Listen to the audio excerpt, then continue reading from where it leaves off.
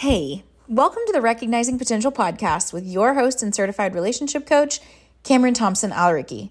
This is the podcast for all things real and raw on building the healthiest, happiest marriage and parenting relationships possible. As a coach, I'm on a mission to help couples divorce-proof their marriages. The statistic that 50% of marriages end in divorce just isn't going to cut it for me. And what I found is that people don't actually want a divorce most of the time. They want peace and harmony and better tools to navigate the hardships that inevitably come with marriage. But you only know what you know. So congratulations on finding this podcast, reaching for more, and being eager to learn and do better in your marriage. You've already taken the first step, and for that, I am so proud of you. I am happily married and have been for 6 years. We have 2 boys, and in my spare time, you can find me reading, painting, and traveling this gorgeous, incredible world. Now, I know you're ready to start bettering your marriage, so let's dive into this week's episode. This week's episode is featuring Kevin and Bree Bailey. They are couples coaches with Reverence Restored, and their story is so inspirational. If you are someone who is struggling in your marriage, or you feel like all hope is gone, you're too far gone to even be helped, or even if you or your spouse has filed for divorce and you're in the middle of those proceedings right now, take a listen to this episode. This episode is jam-packed with nuggets for you, nuggets for them, and just an absolute story of redemption. So without further ado, Kevin and Bree Bailey. Hello, and welcome to another episode of the Recognizing Potential podcast. Today, I am joined by a couple that is, they call themselves the marriage mistake experts. I'm so excited to introduce to you Kevin and Bree Bailey. Hello, thanks for being here. Yeah, Thank you. Thanks for having us. I'm really excited. So I found out about you guys because I saw a couple of reels that you posted on Facebook. And so tell a little bit about your story, who you are. I want to kind of get into, Kevin, you talk a lot about leading with intention, and you guys talk a lot about infidelity as well. Is that part of your story? Kind of tell your story a little bit. Yeah, I'll give you the Cliff Notes version of it because I don't know that we have enough time for the whole story, but That's fine. we will be celebrating 20 years this year of marriage. So we're excited for that. But at year 12, things hit the brakes pretty hard. So we had been going through life, married, everything was great on the outside, perfect life, right? We had great jobs, we're advancing in our careers, advancing in family life, and we were completely drifting apart from one another. We had gone through 7 years of counseling, which didn't really end very well for us. There's some great counselors out there. However, we were working with a specific Christian counselor who ultimately told us that it would probably be best if we separated. So we did that. Yeah, we did that in about 12 or 7 years ago now. So a little bit longer than that, I guess. And during that time, during our separation, I stepped out on our marriage and ultimately ended up had another person really living with me for about 10 months. We've got 3 kids, had 2 that were in the house at the time. So they were a part of all of this. It was just a really nasty divorce. The accumulation of the previous 12 years had just mounted into a storm of a mess. And so here we were living it out with us really living 2 different lives. And when we made that decision, or I made that decision to file for divorce, Bree went down a path of seeking the Lord, and I went down a path of surrounding myself with other divorced people. And show me your friends, I'll show you your future. Yeah. Anything you want to add to that? Gosh, I mean, yeah, that's about it. We were in love and got married, and everything was, just very, very normal for what we were used to. And then when stuff became not so normal, it was a shock, but it was an opportunity for growth. And so we're just always wanting to encourage people that your marriage is not over, even if you think it's over. God has a lot in store for you. Totally believe that. Yeah, we were separated for 10 months. And then on April 3rd, so first on April 1st, we set a meeting, we set a date to have a conversation. And I sat down that day and looked Bree in the eyes. And just for the first time, really, we had been through a nasty deposition just a few weeks before that. A lot of hurtful things said. Really, we saw the divorce process really play out in this deposition of kind of the final meeting before we went to trial for divorce. Assets being split, and just really the last 10 months of us being separated, the impact that it had on both of our finances.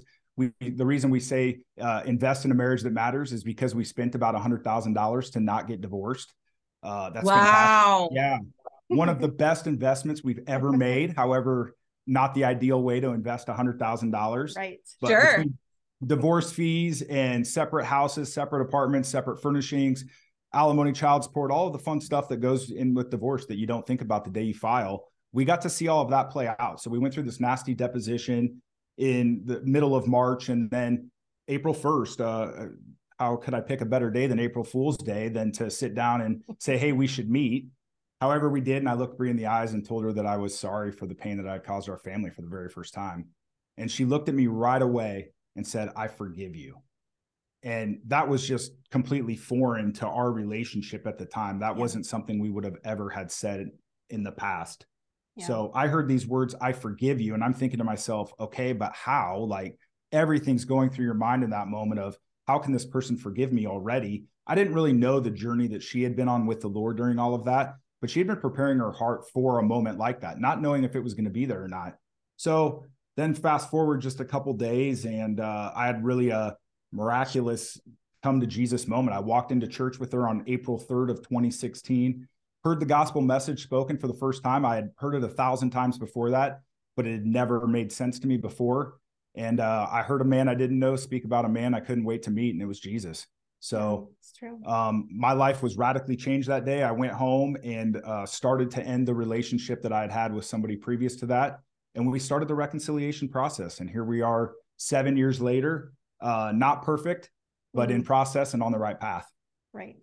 Okay. So I want to talk to both of you individually about what happened. Like, so between the nasty deposition that you guys had to April 1st, like, what changed in you, Kevin? Like, what was the decision that was like, no, I need to apologize for this? Yeah. So really it was that seeing everything laid out, right? Because it's two teams. You're not on the same team. For the first time, we're fighting against one another 100% with everything laid out in front of us. So the roles that I had had in our home before were taking care of the finances. Bree wasn't working at that time, so she was able to stay home. She was taking care of the kids. And now I'm seeing this person that I had gone to the altar with frustrated and challenged with having to take on the roles that were my roles. And I saw the chaos that caused. So it started to create a little bit of empathy in me that I had never really had, certainly not through the process or even thought about beforehand.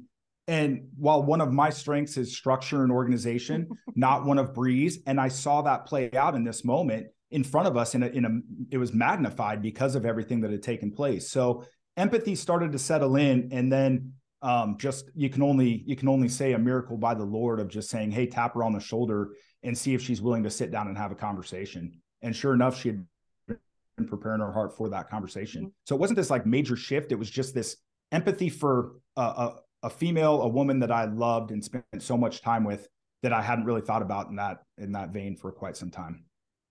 Yeah. Now, Bree, talk to me about your, like, everything that was going on with you. What were you doing? How were you, like, what were you feeling? Everything. Oh my gosh. Well, during the 10 months of separation, I went from shock. How can this be happening? He's the one who's having the affair, to me really learning that, wow, I brought a lot of stuff into our marriage that I need to take responsibility for. I had gone through a process called Heart Care. It's a ministry that's local here, but they serve people all over the United States. And it's really going through a deep dive of everything. It's faith-based, of a deep dive of bringing everything that you brought into your marriage, past bitterness, past hurt, past sins that you've done, past sins that people have maybe, done against us. And it was an opportunity for me to say, wow, it's not just him that's the problem. We both were broken, and we both brought so much junk into our marriage. And so I was able to go through a process, but right away when I reached out to a couple of good girlfriends when we were first separated, I'm going to cry. Like, they were like, we're fighting for you. We're going to be fighting for you.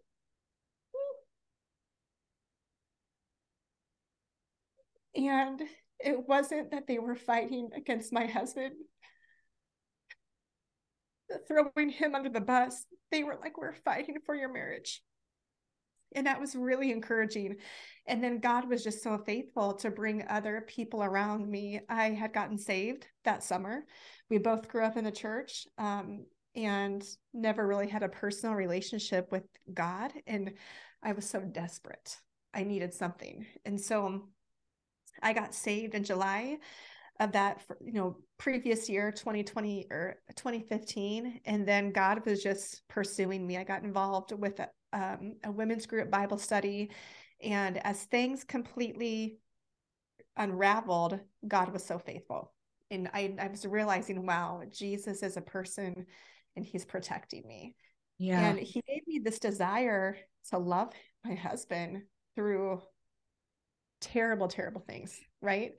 So I was just on this process like, wow, my husband's not the only one who has the issues. And I want to fight for our marriage. And I would tell him that, and it actually made him so much more annoyed. I mean, it wasn't received well. And there were times where, if I'm being honest, I can still see and hear some of the things that were said, just like the past hurts that I had committed against him. It's real, Yeah. we're both human. And so it was just 10 months of radical change. And then when it was probably 2 weeks before the April 1st, we had the deposition. And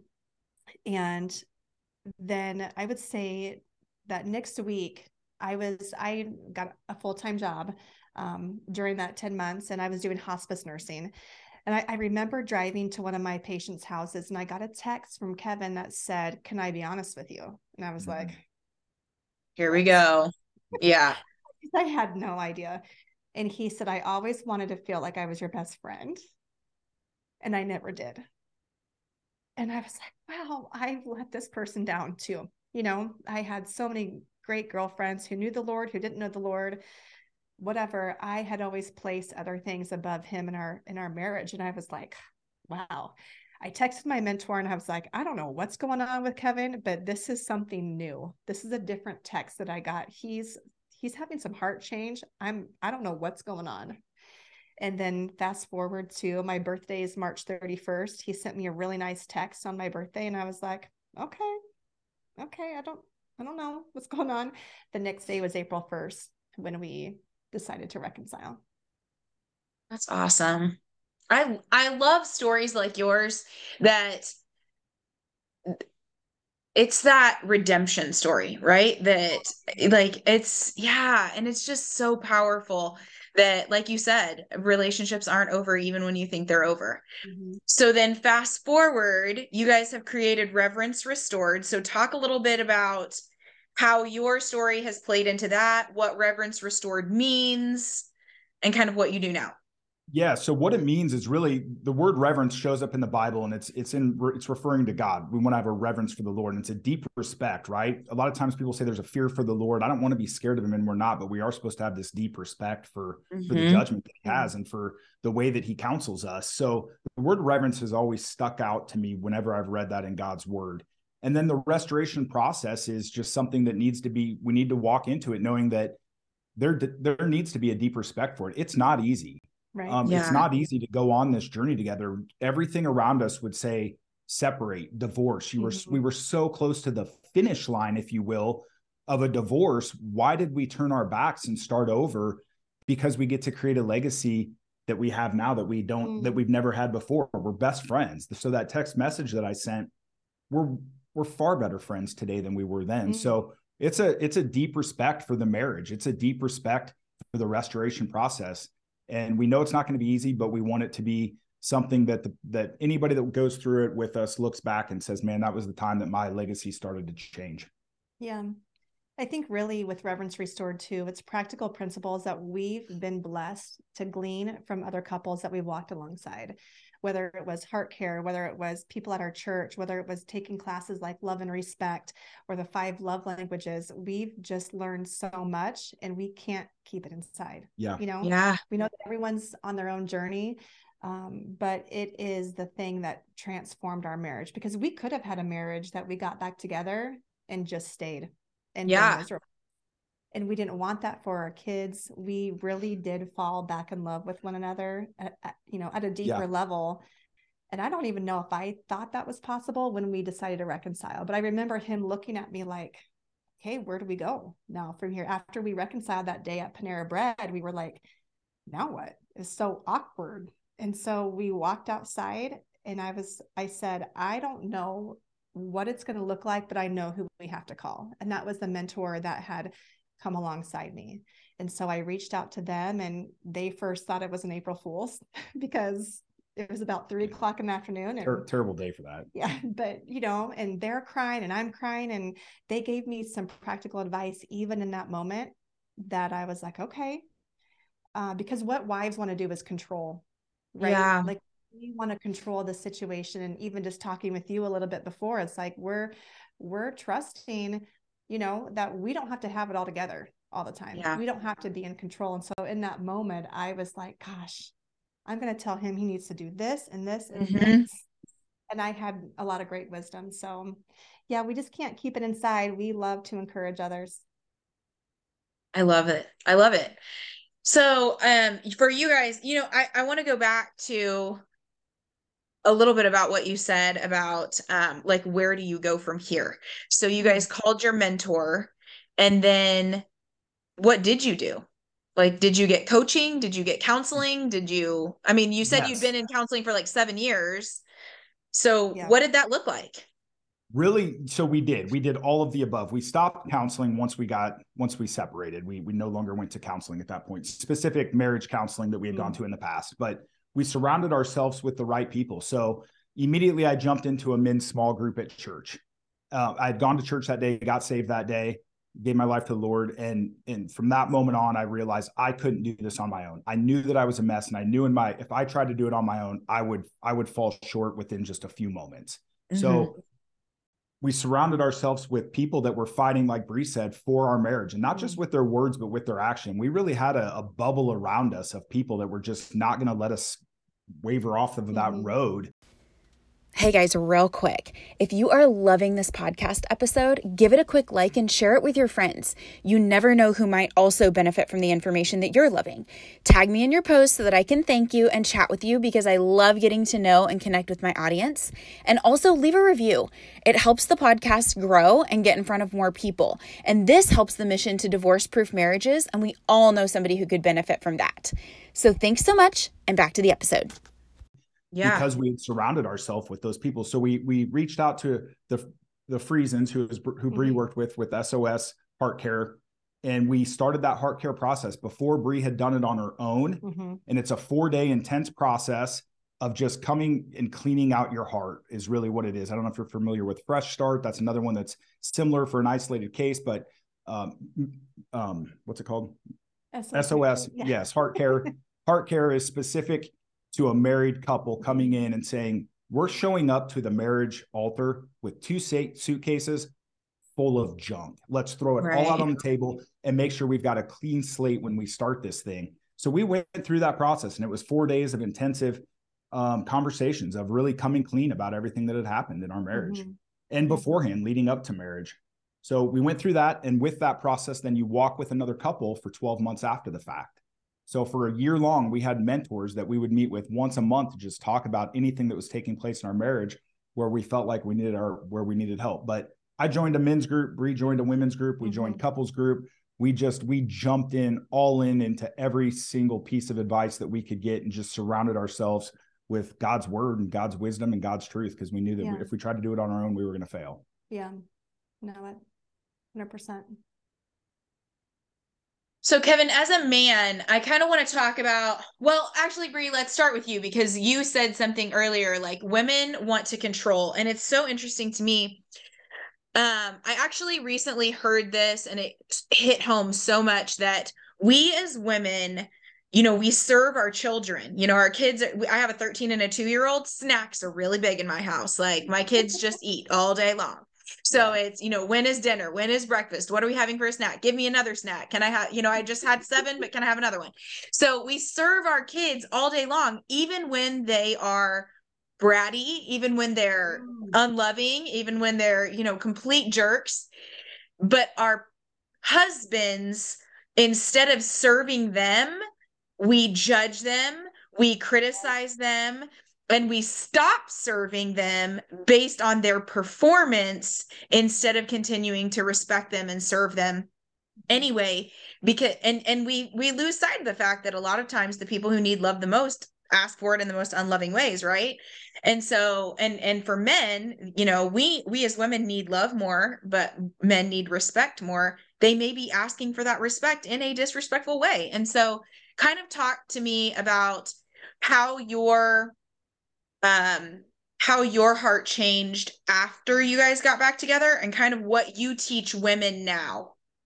Right. So gosh, that's such a good point, because one of the things that I like to do sometimes is have a wife and the husband, but really encourage the wife to find an old picture of her husband when he was this tiny boy, whether it was a 2-year-old, 3-year-old, maybe it's junior high, because that way put it on your screensaver. Because then when you see that picture, you're like, wow, he is a little boy at heart, and I serve my kids. There's no way that I would treat my kids like some of the ways I used to treat my husband in my words, my actions, nonverbal, and so that's such a good point. I think really, I just had a lot of people pouring into me. I had to relearn what it looked like to be a godly wife. What I knew was what I saw growing up, which was great. But not what I wanted to do necessarily, what was going to work for us, Mm-hmm. Yeah. So my mom and dad were married for over 25 years. My dad passed away, or they'd probably still be married today, but, I had a great example with the women who were coming alongside me to really point out areas where I was falling short. And that's hard to hear sometimes because we think we have it all together. And I began to quit comparing how my friends were treating their husbands, good, bad, or indifferent, because that wasn't my marriage. Yeah. And I really needed to learn what was going to work for us. We were babies. Really, we got married when we were 23 and 25, but going through now a new marriage, I was 30. I don't know, what was I, 35? 32, 33. What year is it? Yeah, 30. Yeah. So 35, 36. And I was learning what it looked like to be a godly wife. It was very attractive to me to learn how to be a godly wife. And I look back and there were things that maybe he would say when we leave a party where some wife was serving her husband in a great way. And I took offense to it. And I thought that maybe I was falling short, but I took offense to it. And I was like, well, then go marry her type of mentality. Yeah. I didn't know any better. And so now going forward, when I coach women, it's like, man, there's a better way to do marriage. And as soon as we get our eyes off of each other, off of other couples, we don't need to compare. Comparison is a thief, It is. And so I just was learning how to really be a godly wife. And it's a daily battle still, because we have flesh and we want to do things our own way. Turns out God gave us a spouse to complete. We were just talking about this, to complete each other. We don't have to have this constant competing. So it was just attractive when I was around other people, really. Awesome. Yeah.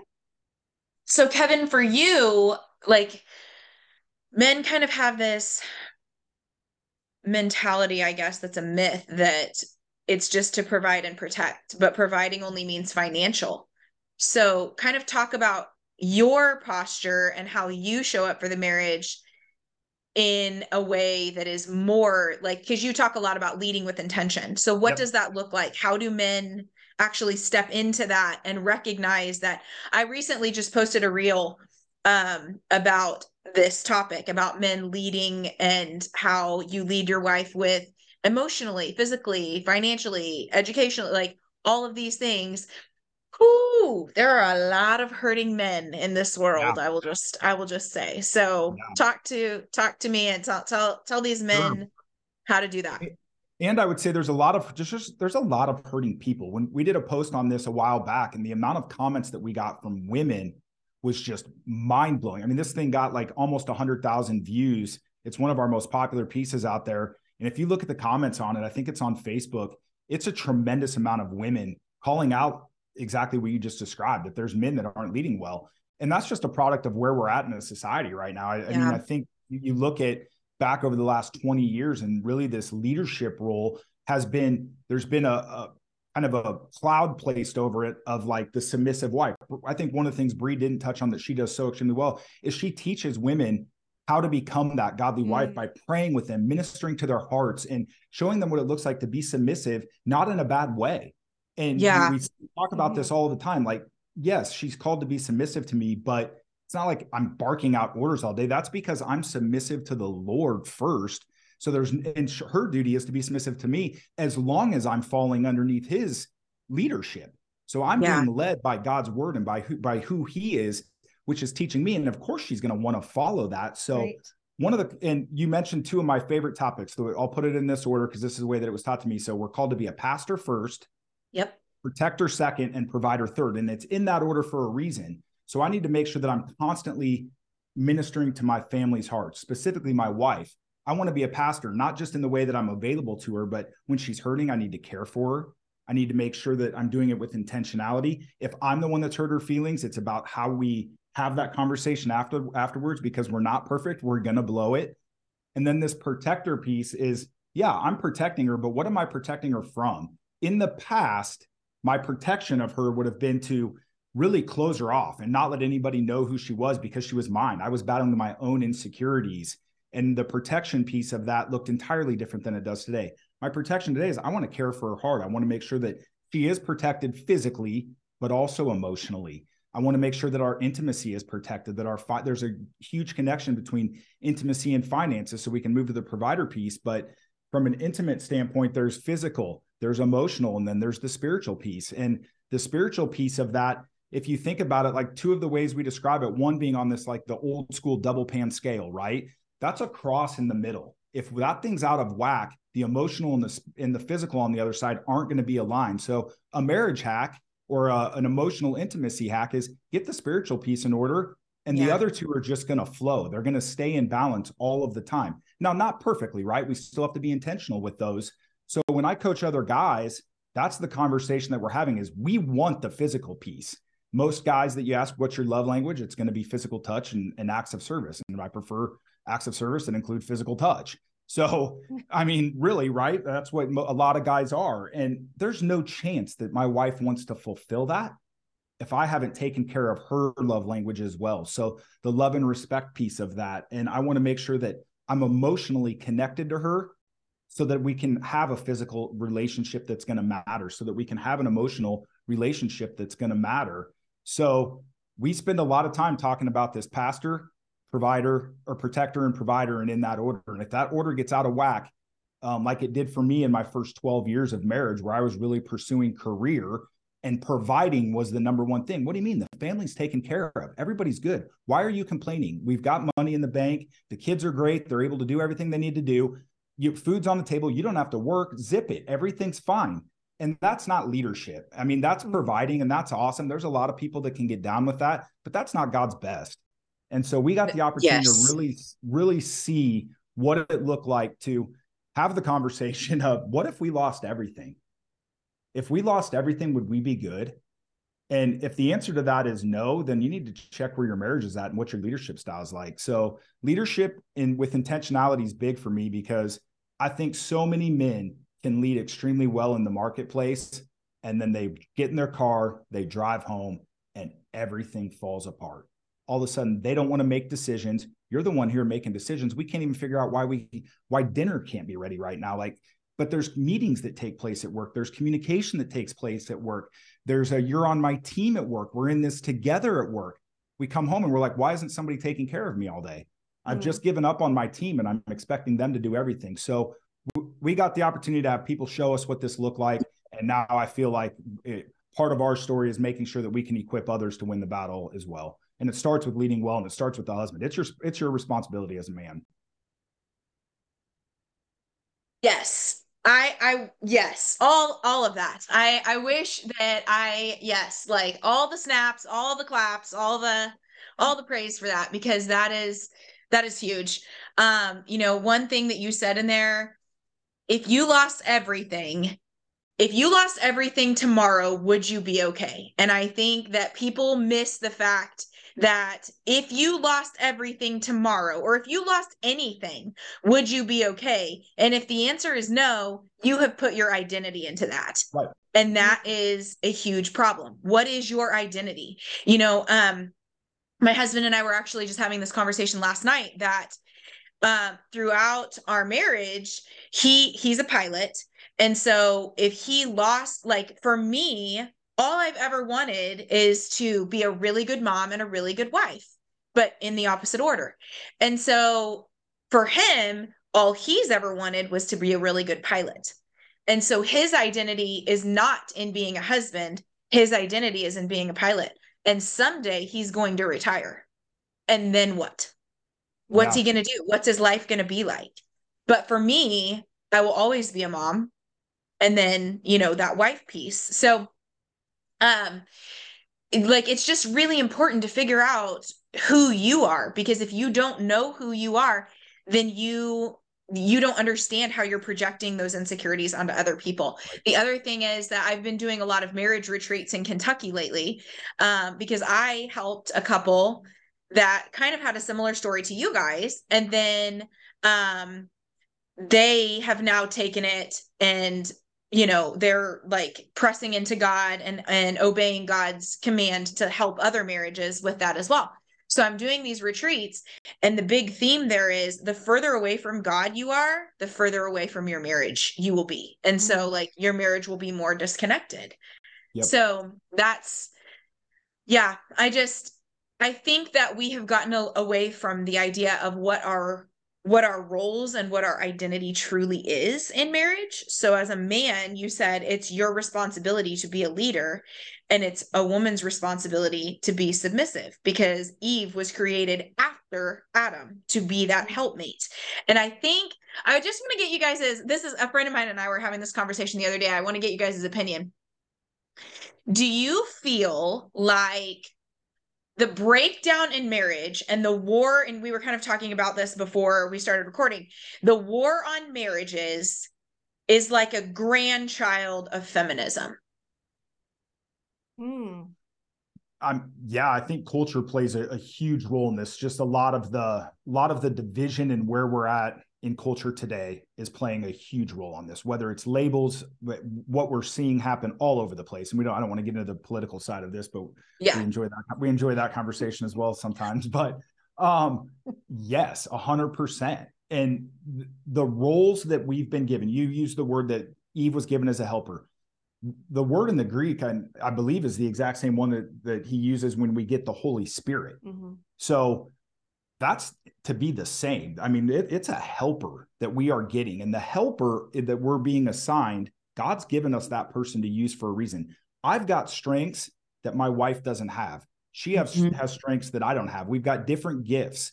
And when we put those together, we can do a lot more of God's work than we can when we're trying to do it apart. So yeah, feminism plays a big role in this. Transgender, all of it. I mean, everything that's taking place is really harmful to marriages, because if you can break up marriages, you can break up cities. If you can break up cities, you can break up towns, you can break up states, you can break up the whole country if you start breaking up marriages. So it's a great place for the enemy to just chip away at you.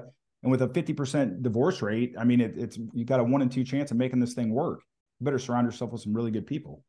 Yeah, I want to touch on something that you had said, even just about roles and that feminism. I think, I'm not like a huge, big feminist. Yeah. I'm for equality, just like he said, God made, or you said God made Adam and then Eve. And it's like, yes, it is. Eve is his helper, and so even when Kevin says submissive, if I'm not careful, sometimes I can be like, just kind of shut her lip, but that's not his heart. Yeah. But I know a lot of women are, because they just don't know. They don't know their purpose. And, part of it is when you're raising tiny babies, it is exhausting. It is. If you're working full time, if you're a stay-at-home mom, if you're sending your kids to school, if you're homeschooling, it is a lot. And it's not just a lot on you, it's a lot on your husband, because they are providing, they have that, innate desire to provide for their family. And so it's just a battle. It's expensive. It's a battle. They don't get any cheaper as they get older. We have now a 25-year-old a 15-year-old and an 11-year-old, and they don't get any cheaper, but you can lose your identity as a mom. And that's really what happened. Kevin stayed at work longer. He was still providing. He was doing things afterwards, going for drinks with the guys, whatever, building that rapport. And I was at home. I had just started staying home maybe a couple of years before that. And I was like excited for him to come home, but was I always providing an opportunity for him to want to come home? And yes, I look back and I wasn't. There were times where I shoved everything at him and I was like, I need a break, yeah, But as far as feminism, even during the Me Too movement, I want to just real quick. I remember thinking, we're not discounting. I had an issue, internal just dialogue some days where I was like, man, my husband is a man. My son is growing up to be a man. I don't want women to be hurt. I don't want men to be hurt. There was so much going on with that it really bothered me. There needs to be justice. There needs to be protection. We all need to have a voice, but that's just it. The men have to have a voice too. And I was just broken over all of that, speaking from a feminism standpoint, that can you do it alone? Sure. But for us, we were so much better together. Yeah. So it's Yeah. tough. Culture is tough. It is. And, I think the culture in your home is really important too. This is something that we talk about in marriage. My husband grew up in the Middle Eastern culture. I grew up on a farm. Like, these two cultures could not be any more different. But at the same time, like, throughout my marriage, I've constantly, that objectivity, like looking at yourself objectively is something that people are losing the ability to do. And so seeing yourself and asking, like you said, Bree, am I creating a culture that my husband wants to come home to? Am I creating, it's my husband's job to set the tone, but it's my job to provide that environment that supports the tone that he is setting. And so if he doesn't want to come home, that's on me. Because if I'm being critical and a nag, and here, like, I've had the kids all day, that tag, you're it. Yep. Like, whoa, this is, what's that saying about the culture in your home? And then how are your kids going to replicate that culture as they get older? That's it. Yep.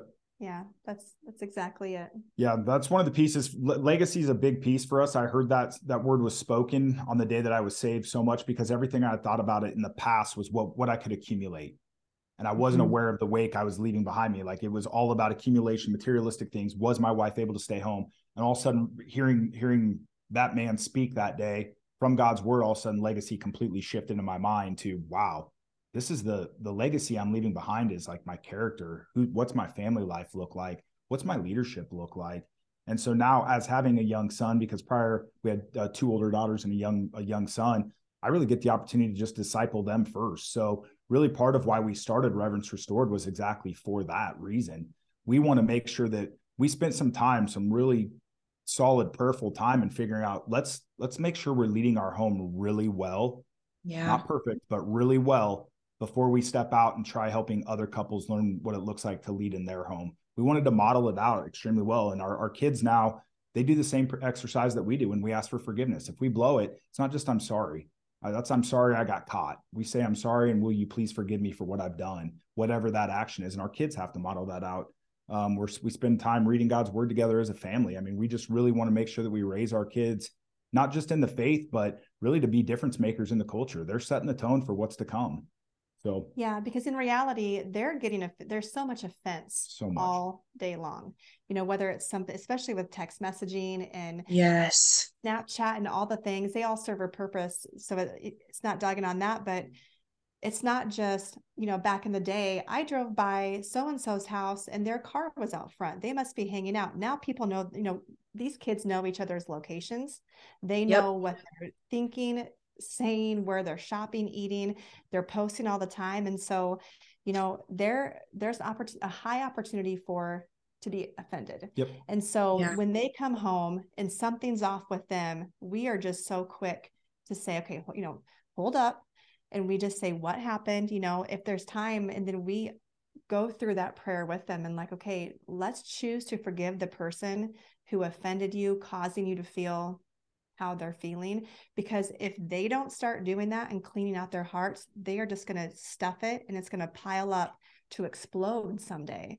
And, we don't want that for them either. It's all about keeping your heart clean. I love that. Yes, that's it right there. Keeping your heart clean. And resentment's a big thing. So talk a little bit more about what you guys do. Just as we kind of wrap it up here, what are some things that you are really intentional about that have really created the biggest difference in your marriage? Go ahead. So many, but if we had to narrow it down, it is our intentionality pursuing each other. Yep. Craig Rochelle from Life Church did a fantastic series back in 2017 that I listened to a couple times a year, and it's called The Vow. And the first one is the vow of priority. I'm blanking now, but the vow of pursuit maybe, but it's like, okay, God is definitely first in our lives.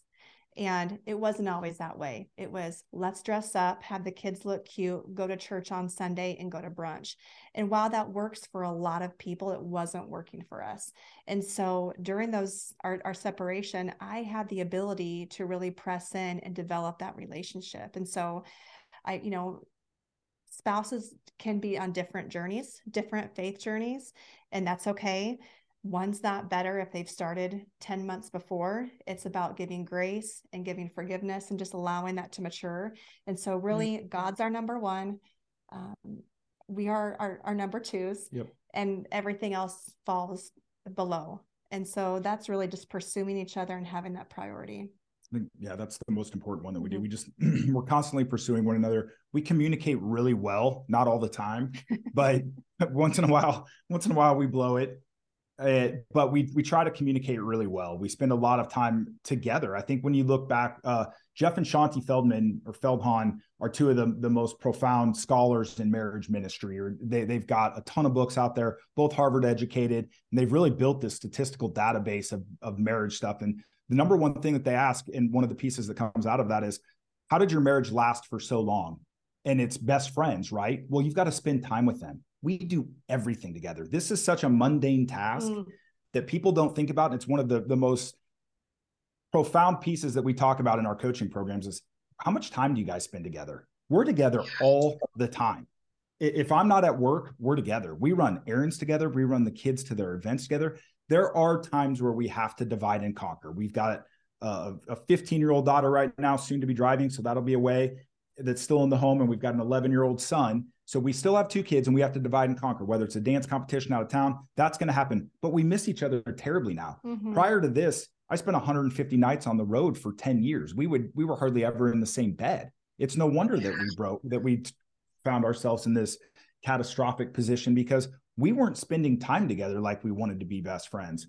So proximity is a huge issue for us right now. You mentioned it earlier, but it's proximity with the Lord. He's going to get the first of us every day. And then after that, we're pretty much side by side, and we keep in communication all day. We're texting one another, whether it's dorky or what we've got going for plans, doesn't really matter. We flirt a lot. We have fun. We pursue one another, and we're quick to forgive.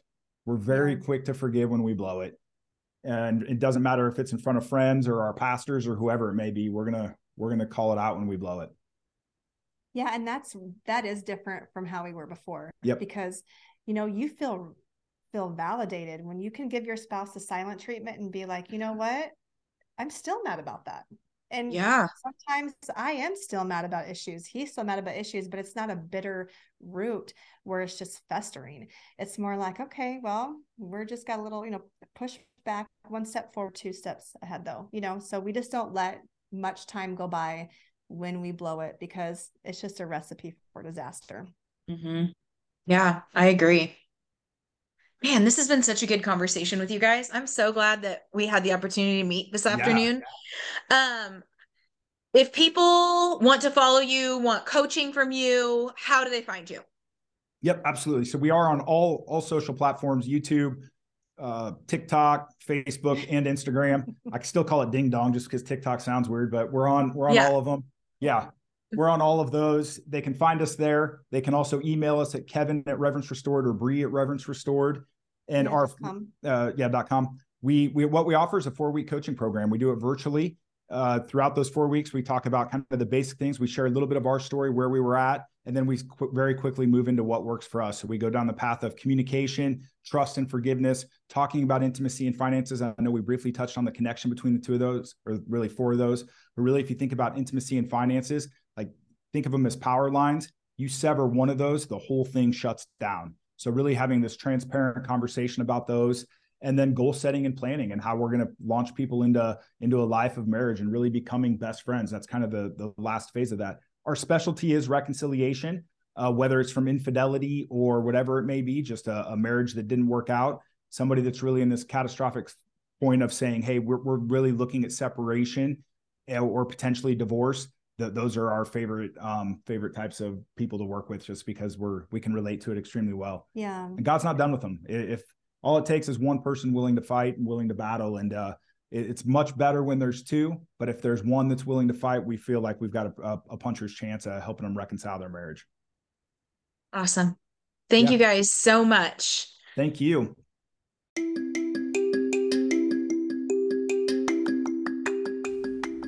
Thanks for listening to another episode of the Recognizing Potential podcast. If you found the content in this episode helpful, don't forget to like, subscribe, and leave a review. I appreciate it so much, and it would absolutely make my day if you would share this episode by taking a screenshot and sharing it on your social media. I'll leave ways to tag me in the show notes, and I will talk to you next week.